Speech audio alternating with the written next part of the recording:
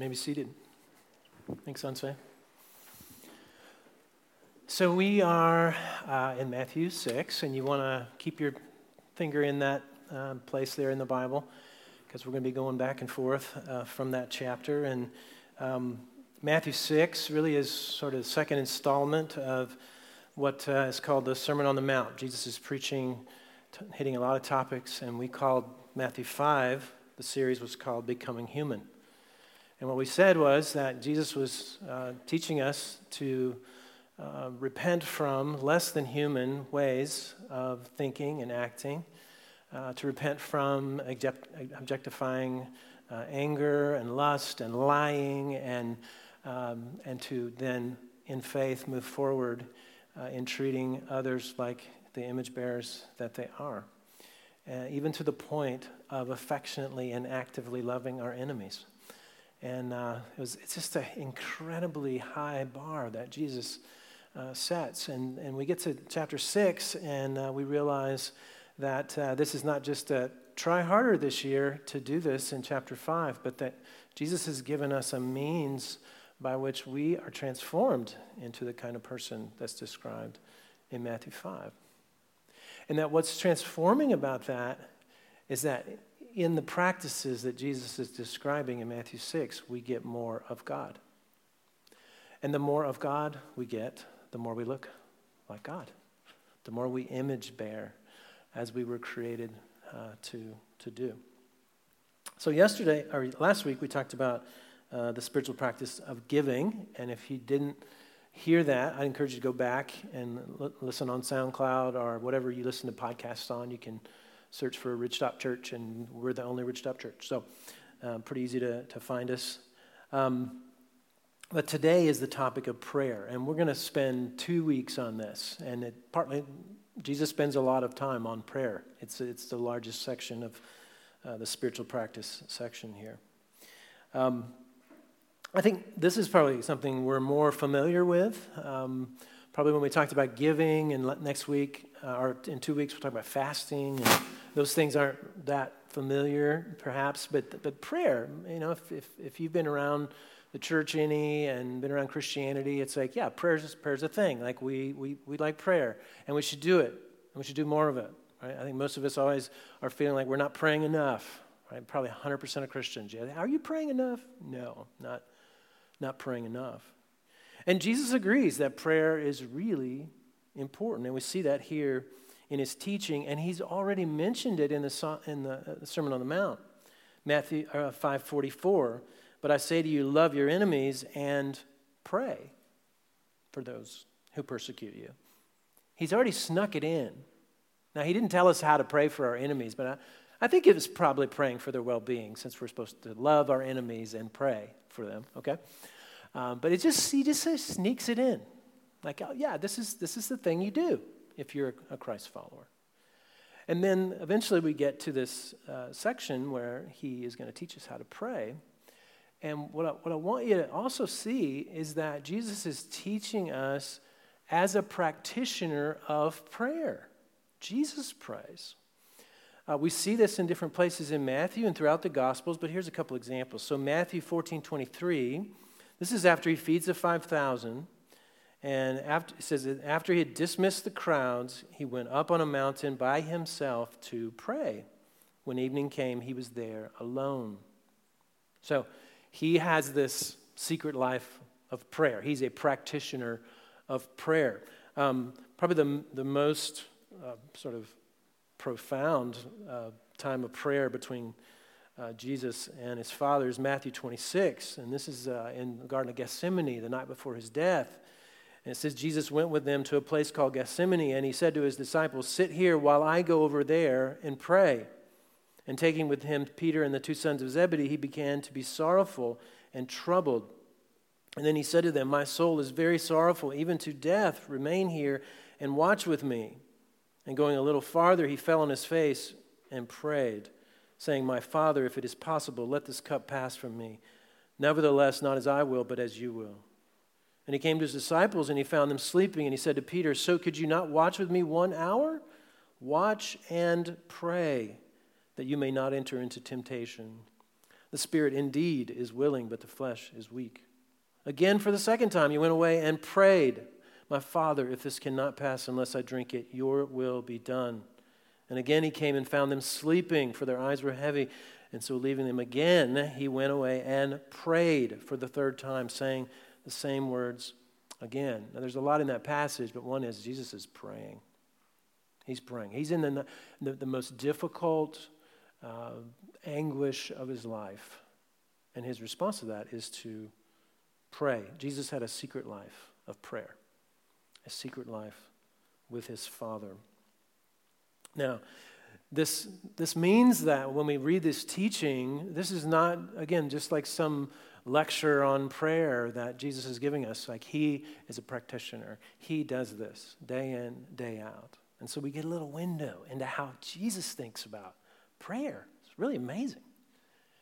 And so he's going to give us some do nots and some do's. 2 do nots and 2 do's of prayers, how the passage is structured. Okay? So, first, do not. Do not pray to impress others. All right? Matthew 6:5.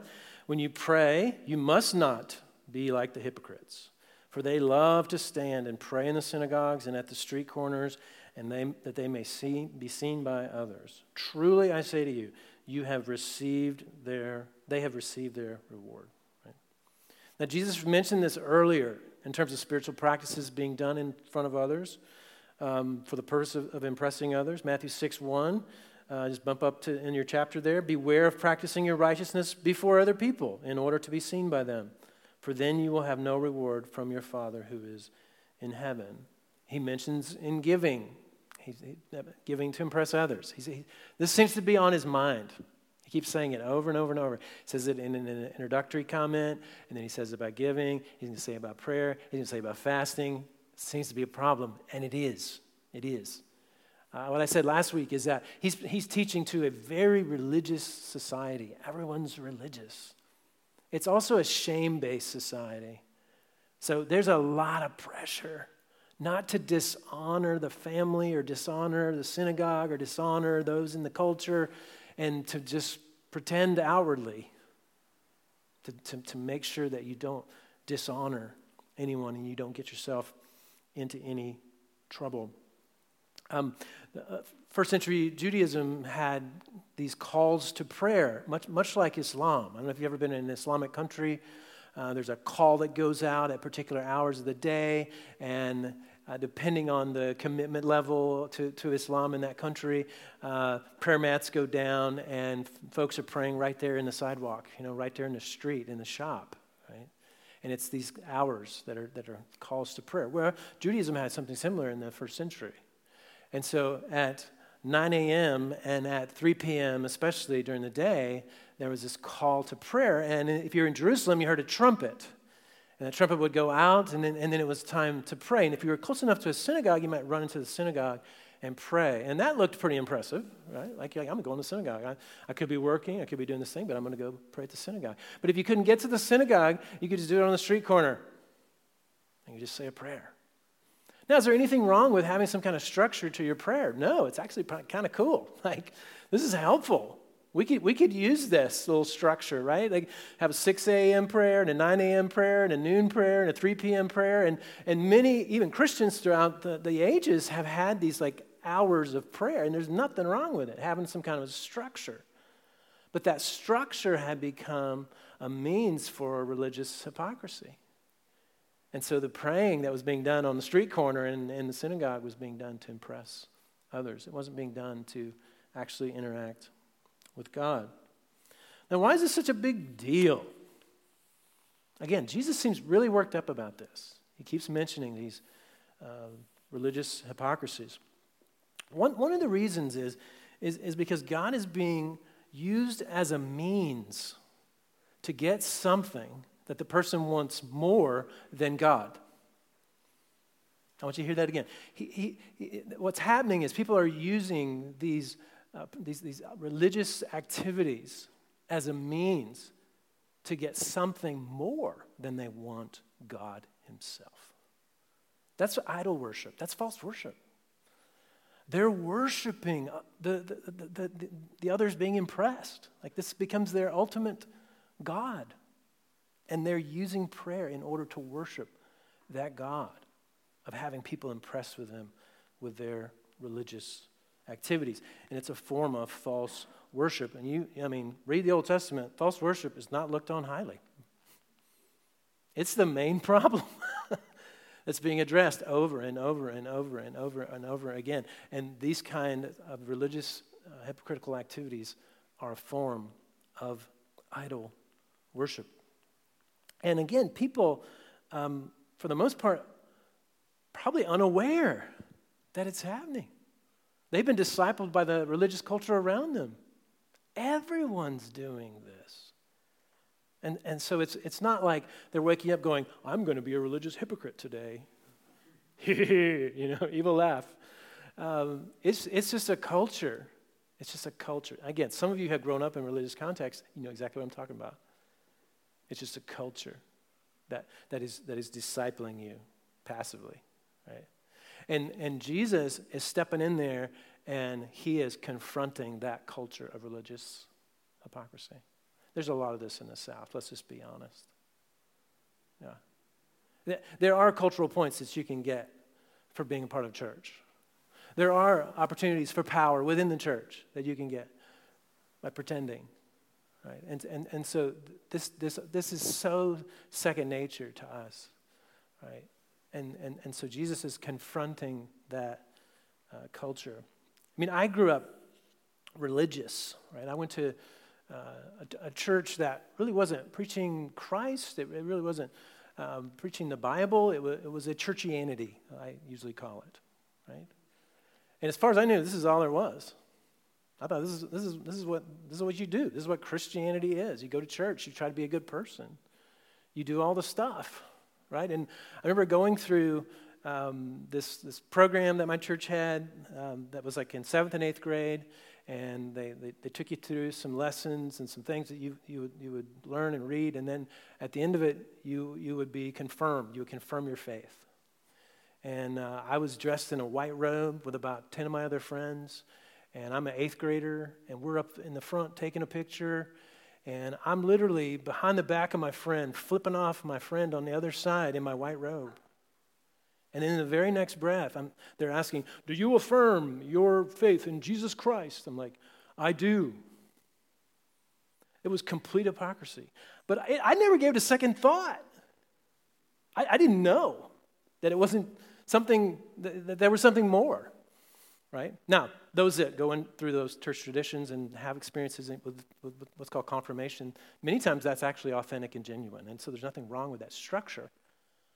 But I was just doing the structure. I wasn't doing the actual inward reality that was supposed to be attached to the structure.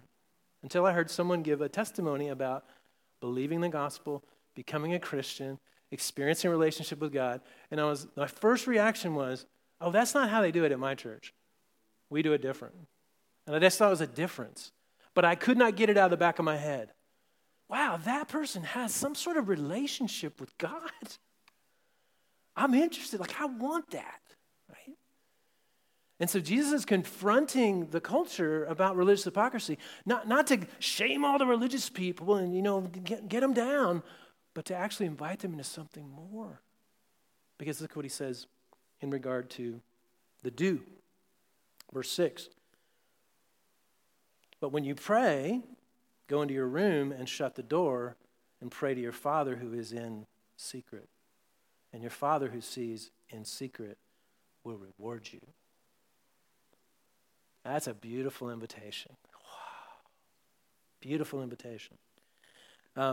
Saying to you, pray to your Father. Your Father sees what's going on in secret. That is such an invitation to a relationship with God. And this is where Jesus is wanting to bring his hearers. Again, he's not just calling out religious hypocrisy. He's wanting them to reject religious hypocrisy and move into this genuine relationship with God through Christ. Amy and I she didn't know I was going to do this, but we've been talking about some of her background and experiences in Judaism. And she had been through some teachings and heard some prayers being uttered at synagogue and at temple. And what we were talking the other night, and she was saying that she's like, I was never told that I could pray to God personally. I think the original hearers in this passage, I think they had the same kind of feeling. I think when Jesus said to them, you can talk to your Father, I think they, what? I can talk to God? Me and him? Are you nuts? I mean, we read this and we're like, yeah, I mean, this is what you do. Right? You can pray anytime you want and talk to God. I think when they heard this was so novel to them. This invitation to pray personally to God as one's Father. This is no guilt-driven cracking of the whip by Jesus to try harder to have a prayer life. It's an invitation to a secret life with God.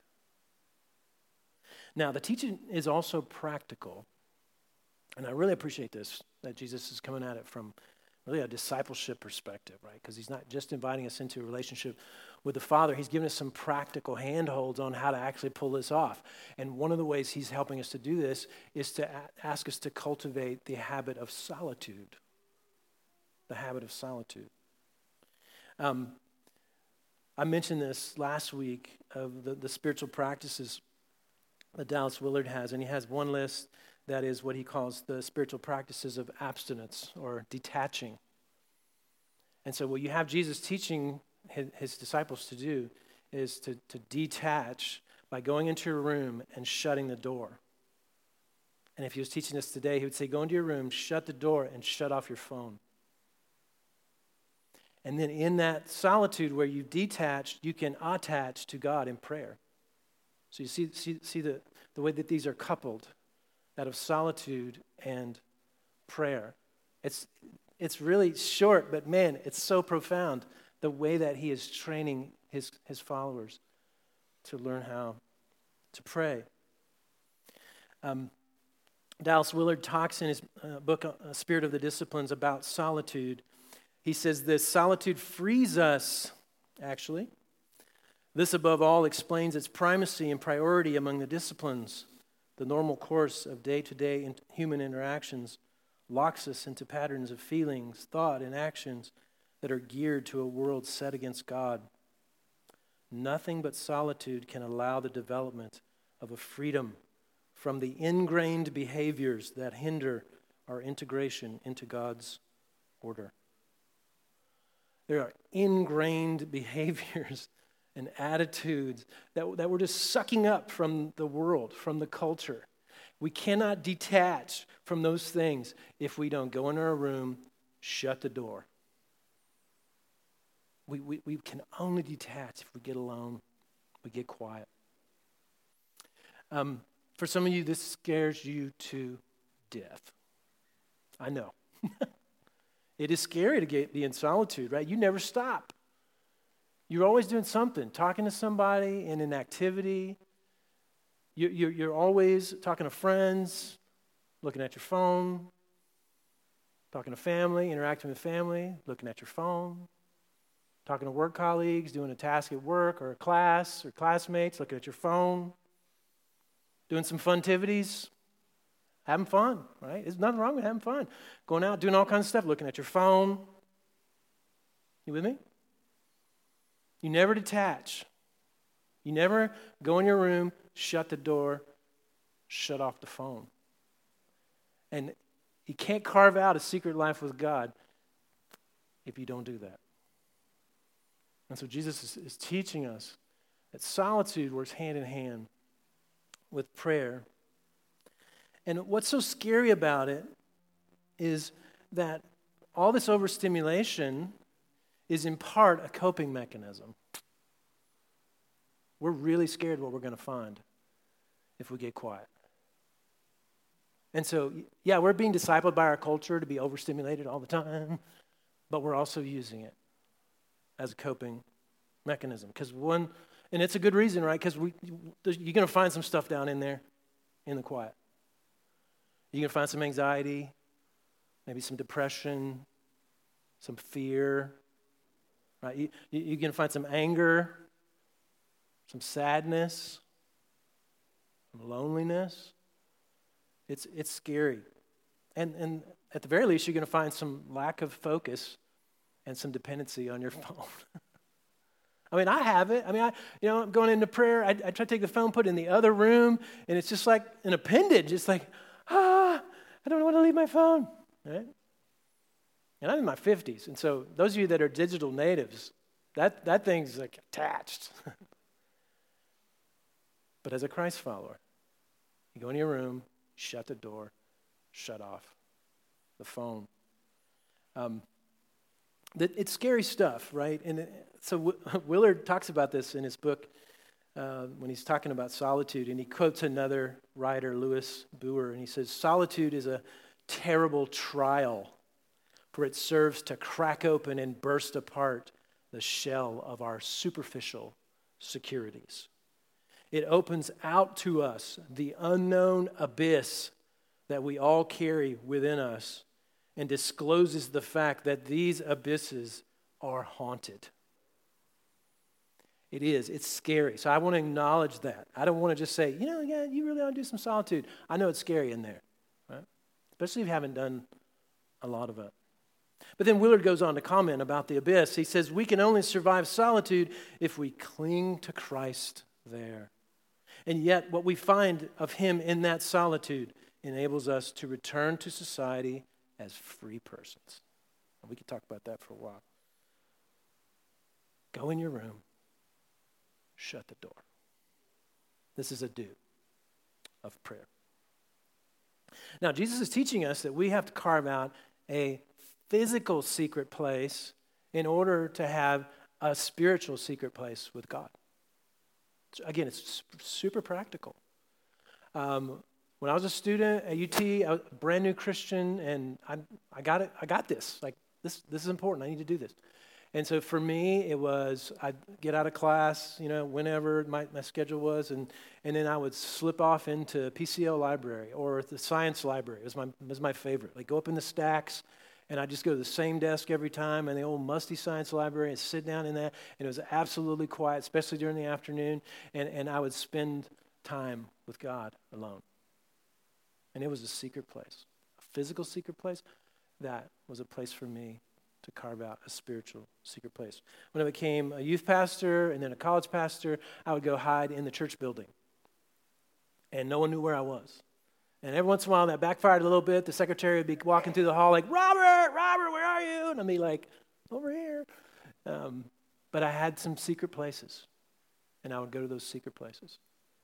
And one was like a little stairwell. This was in Stillwater. Stairwell had a big window, and it was the stairwell up to the balcony. So during the week, nobody was going there. And so this is my little spot in the sun, come through the window, secret place where I could have time with God. And then as a pastor in Massachusetts, it was the Frost Library. And this was at Amherst College. And I was like 3 blocks from my house, and I would walk up there, and I'd pray on my way up there, and then I would go again to this little crevice on the 3rd floor, and no one could find me in there. No one even knew that existed. Right? And I was just in there alone in a secret physical place that was helping me carve out a secret spiritual place. I would also encourage you, I'm just going to throw this in, to use a journal. So writing down your prayers is helpful because one of the things we struggle with is focus. We're so dang distracted. So even when you get alone, your mind's just going to go crazy, right? And so crystallizing your thoughts and your prayers with writing them down in a journal, incredibly helpful. Even if you never look at it again, never read it again. Who cares? Doesn't matter. It's focusing your mind as you pray and you consider what you're reading in Scripture. Carving out a physical secret place in order to have a secret place, secret life with God. You also need a time. If you just say, I'm just going to do this whenever I have time, whenever I get around to it, it just rarely happens. So have some time. As a student, I worked it into my schedule. So if I was coming out of a class at 10 a.m. and I didn't have a class till noon, I would slip into the library for an hour and then start studying or whatever.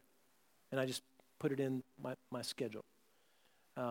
Same thing with, for some, it's first thing in the morning. First thing in the morning is good. I think it's best because it kind of gets you on the right track. But it doesn't have to be that, right? You're like, well, if I'm going to be a super rock star Christian, I got to do it in the morning. Well, it's helpful, but just do it. Just figure out a time in your schedule. It could be lunchtime. You know, if you're working, you got a lunch break. I don't know, whatever. But it needs to be, okay, this is the time I'm going to do this. And then some kind of plan for what you're going to do when you get there. So what may it look like? So let's say this. Wake up in the morning, this is what it looks like for me. I turn the phone off or put it on Do Not Disturb.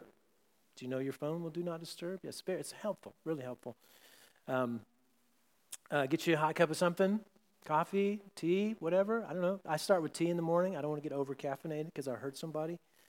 So I start with tea and honey and sit down, pray that God would show himself to me. I read some scripture. I have some kind of plan for that. I might be reading, read through the Bible last year. It took me 14 months. Oh, that's okay. And now I'm reading through the book of James. So I'm reading some scripture. I'm asking God to show himself through me. Then I'm just being still. I don't just want to talk back at him. I want to be still. And I'm writing things along the way. And sometimes that's insights in the scripture. Sometimes that's to-do list. Because this is what happens when I get in solitude. I start thinking about all the things I need to do and things that I might forget.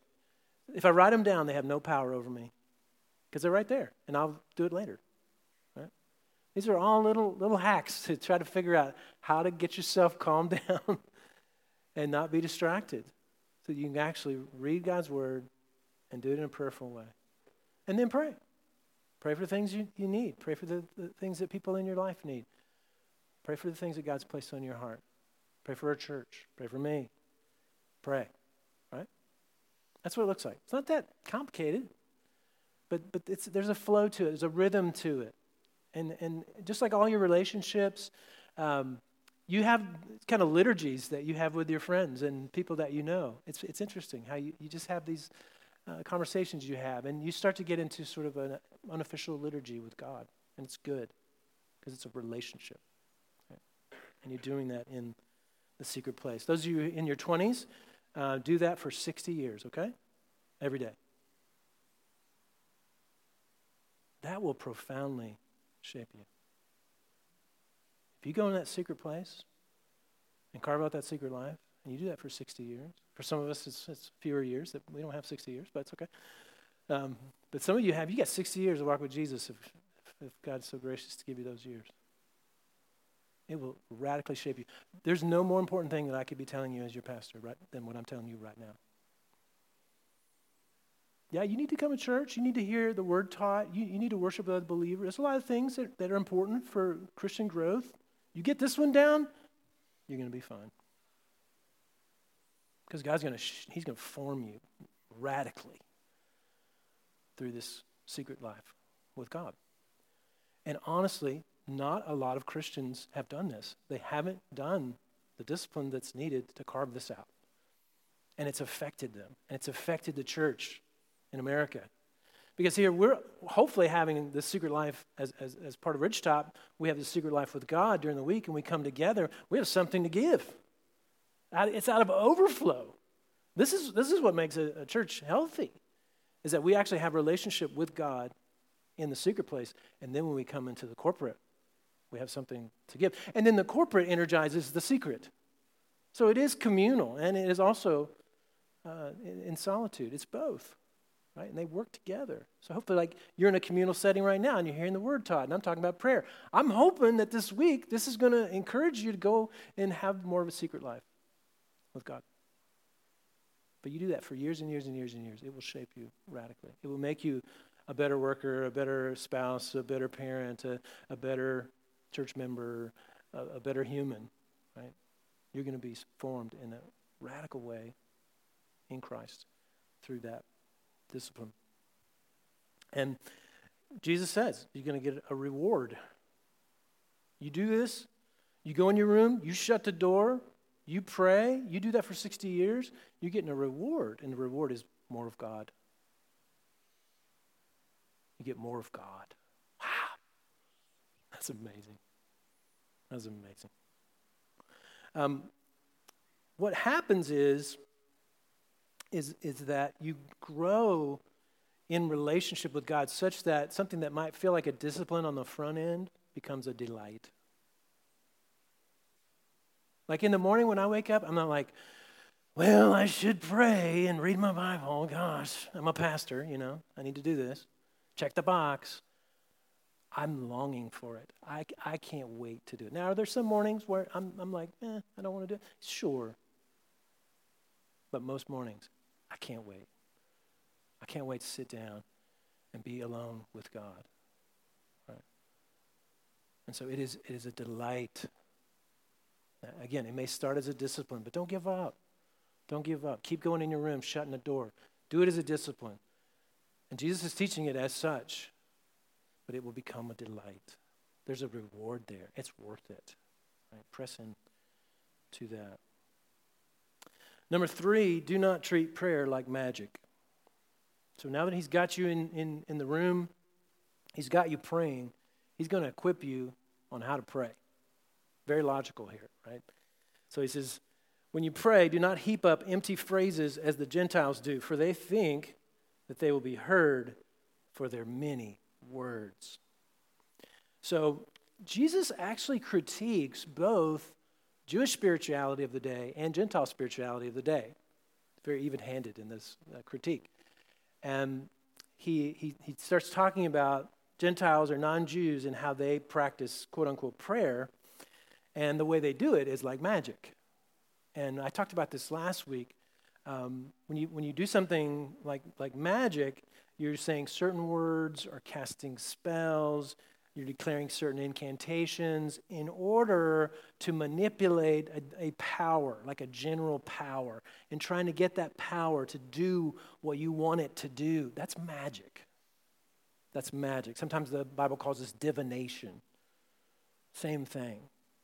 And so Jesus is critiquing that in the Gentile world and telling his followers, don't do that. Don't pray like magic. It's not magic, right?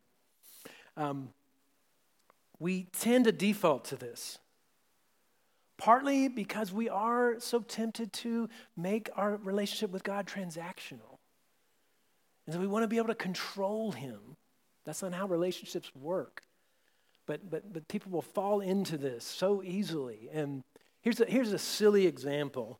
The saying, in Jesus' name, at the end of every prayer. Right? Now, I do that. I don't think there's anything wrong with that. But some Christians think that it's sort of like magical words. And that if you say the prayer and then you say, in Jesus' name, and you say it loud and you say it passionate, in Jesus' name, and they say things like, there's power in the name, right? It starts to become divination. It starts to become magic, right?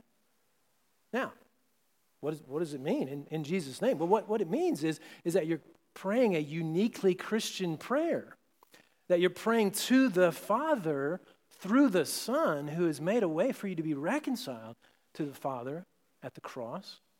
And so when you say in Jesus' name, you're declaring, hey, this is a Christian prayer. I know that I couldn't even have a conversation with the Father if it wasn't for Jesus. But you're not saying it like magic. You're not saying it so you'll get what you want. And if you don't say it, you won't get what you want, right? That's not how it works, right? So we can so easily slip in to these things. And honestly, there's a lot in just sort of general Christianity that falls into this. And I'm talking about it because I want you to be able to discern it and sniff it out and not fall into it. There's a whole swath of Christianity that believes that you can kind of manifest things with your words, right? And they would point to Proverbs. It says the power of life and death is in the tongue, right? And they would say, you say these words and these things happen. If you don't say these words, these things won't happen. And it quickly turns into kind of a divination that somehow you have power. Really, the only word that can manifest anything is God's word. Right? Now, we should speak God's word and speak of God's word, and there's power in that. But even that is not like magic. You can speak the gospel to somebody, and they're like, not that interested. speak the gospel to someone else, they're like, I want to become a Christian. It's not magic. Is there power? Yes, absolutely. But it's not a manipulation of God. It's quite mysterious, actually, how some people respond, some people don't. And words do matter, so don't get me wrong on that. Like being positive, encouraging people, building them up, we should do that. And that is life-giving. And using words to tear people down and destroy them, like that's bad. Like that is death. And so we shouldn't do that. But it's not like magic. Right? So Jesus is warning us here. Don't treat prayer like magic. Number 4, do treat prayer like a relationship. Do treat prayer like a relationship. Verse 8, do not be like them, for your Father knows what you need before you ask him. On the face of that, you might think prayer doesn't even matter. God already knows. He already knows what I need, so why do I need to ask? But that's not really what Jesus is saying here. What he's saying is that you respond to God or you interact with God like a parent. Like a parent. Especially when you're a kid, your parent already knows what you need before you ask them, right? You say, Mom, can I have lunch? They know you need lunch, right? And they're going to give you lunch. But you should, you can ask. If you're hungry, you can ask. And Mom and Dad will give you the food that you need. Now you say, Mom, can I have a rattlesnake? Mom's like, no, you can't have a rattlesnake. I want a rattlesnake. No, you get bit by the rattlesnake, you'll be in a coma. It's not good, baby. I'm not giving you a rattlesnake. Partly Jesus is describing this prayer relationship with God like a child with a parent. Because sometimes we're asking for rattlesnakes. Now, we don't know they're rattlesnakes, but God knows they're rattlesnakes, right? Like, I want this boyfriend or this girlfriend or this money or this job or this thing. And God's like, that's a rattlesnake. He's like, I'm not giving that to you. And we're like, no, I need it. No, honey, I love you. I'm your dad. Like, I know better. Like, right? This is how prayer works. Again, it's not magic. It's not manipulation. It's not incantation. It's praying to God as a parent. Almost every time Jesus talks about prayer in the Gospels, he goes to this analogy of talking to God like a parent. He does it in Matthew 7. We'll get to this later, but he's talking about prayer. He says, ask and it will be given to you. Seek and you will find. Knock and it will be open to you. For everyone who asks receives, and the one who seeks finds. And to the one who knocks it will be opened. Or which one of you, if his son asks him for bread, will give him a stone? Or if he asks for a fish, will give him a serpent? If you then, who are evil, know how to give good gifts to your children, how much more will your Father who is in heaven give good things to those who ask him? So he's describing this relationship with God as a parent. Now there's some implications, lots of implications, but here's a few. One is prayer is not transactional. I've said this already, but I want to say it again. It doesn't mean you don't ask for stuff, but the favor that you're given by God is not based on your own merit, right? And so yes, we ask for things, but that is not, it's not transactional, right? And that relating with him should not be based on whether or not he gives us what we want. It's not transactional, it's relational. And so we're praying to God, we're asking for things, but we're trusting that he is all wise, he's all good, he's all powerful. He's our Heavenly Father.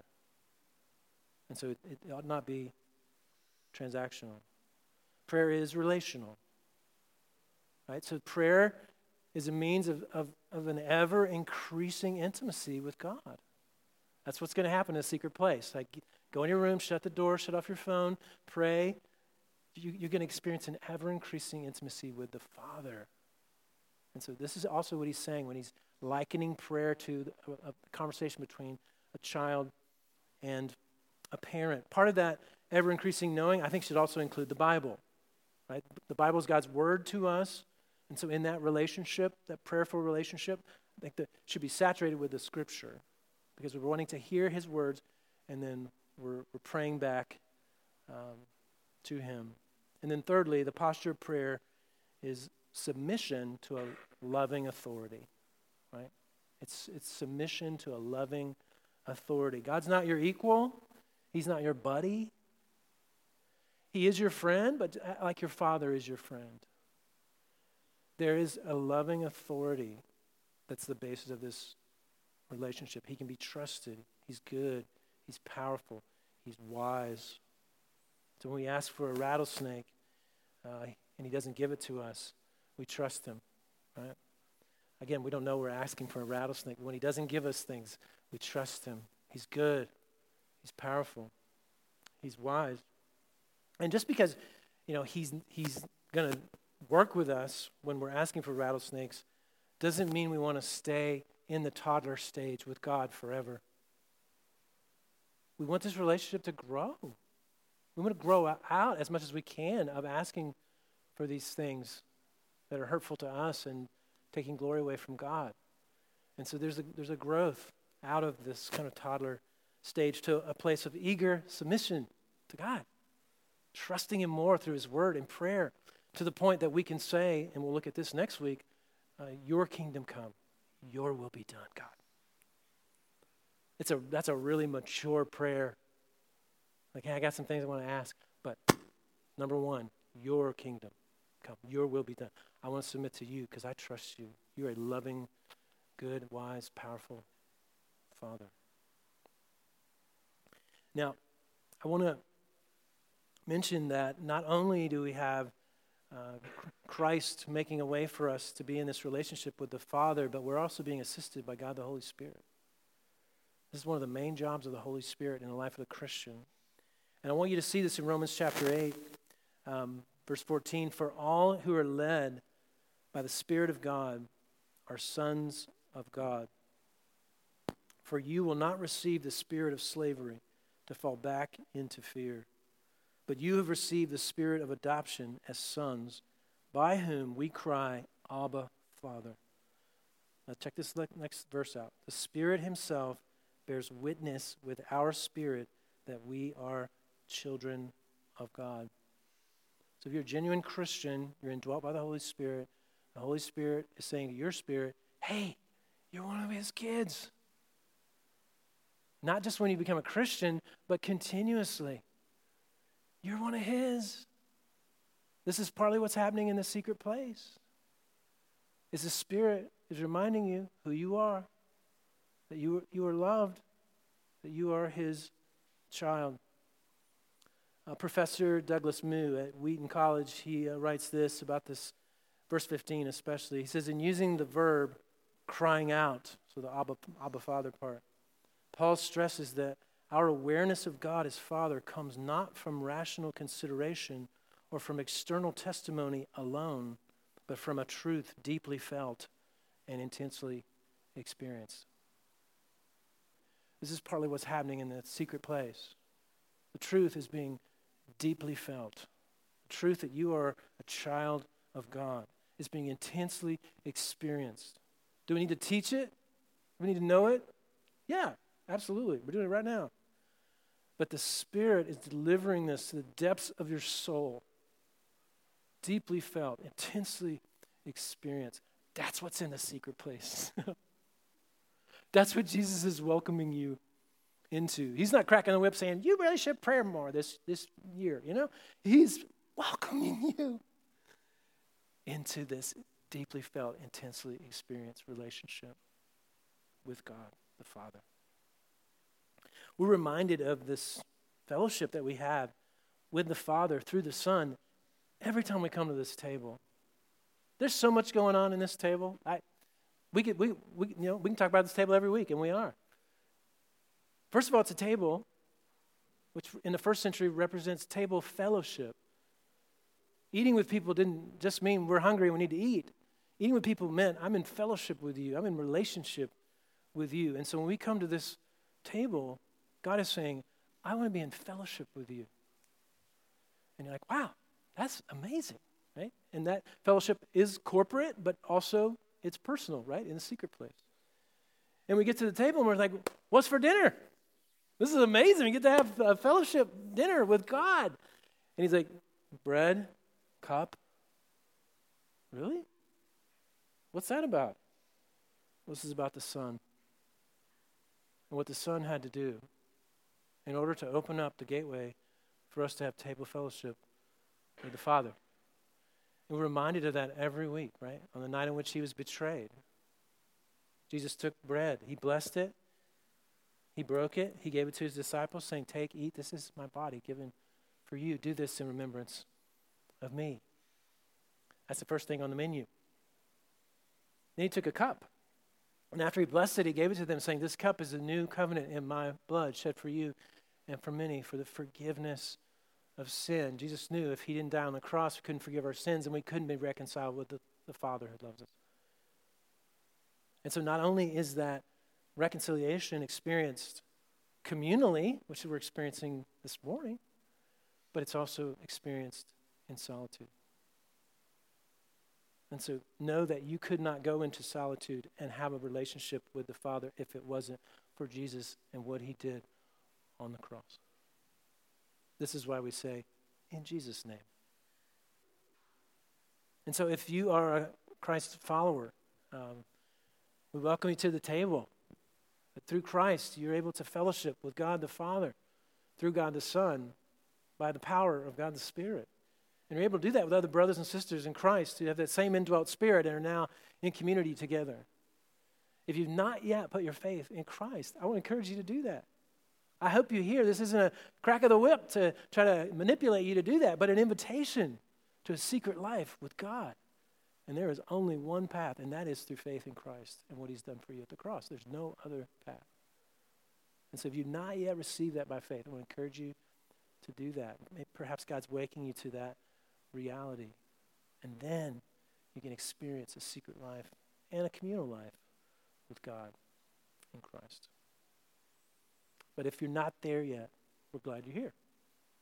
And we're going to encourage you during this time of taking the bread and the cup that you would remain in your seat and pray and think about what you're hearing, because this is table fellowship for those who have come to the Father through faith in Christ. So let's pray. Father, if we're not, we should be overwhelmed with your heart toward us. That you want a secret life between us and you, and that you sent your Son to accomplish that. And we're grateful for that, God, and we pray that we would live into that, Lord, as we've heard this teaching, as we looked at your word and your invitation, God, that we would live into that. We would take whatever the next step is, taking some time to be in our room with the door shut, or doing it more often, or making a schedule, making a plan, whatever the case may be, Lord, help us to move towards you this week in a new way, a fresh way. And I thank you, God, for the secret life that many in the room already have, as it makes this fellowship be a fellowship of great spiritual vitality that comes from, in large part, personal relationships that those in this room share with you. God, would you bolster that? Would you quicken us to these realities? Give us a hunger and a thirst for this, that we would delight in your presence, delight in being in a relationship with you, if that's not already the case. And we pray that many others would find that same delight. God, thank you for the bread and the cup, for the table fellowship it reminds us of, for the cost of that table fellowship that it reminds us of.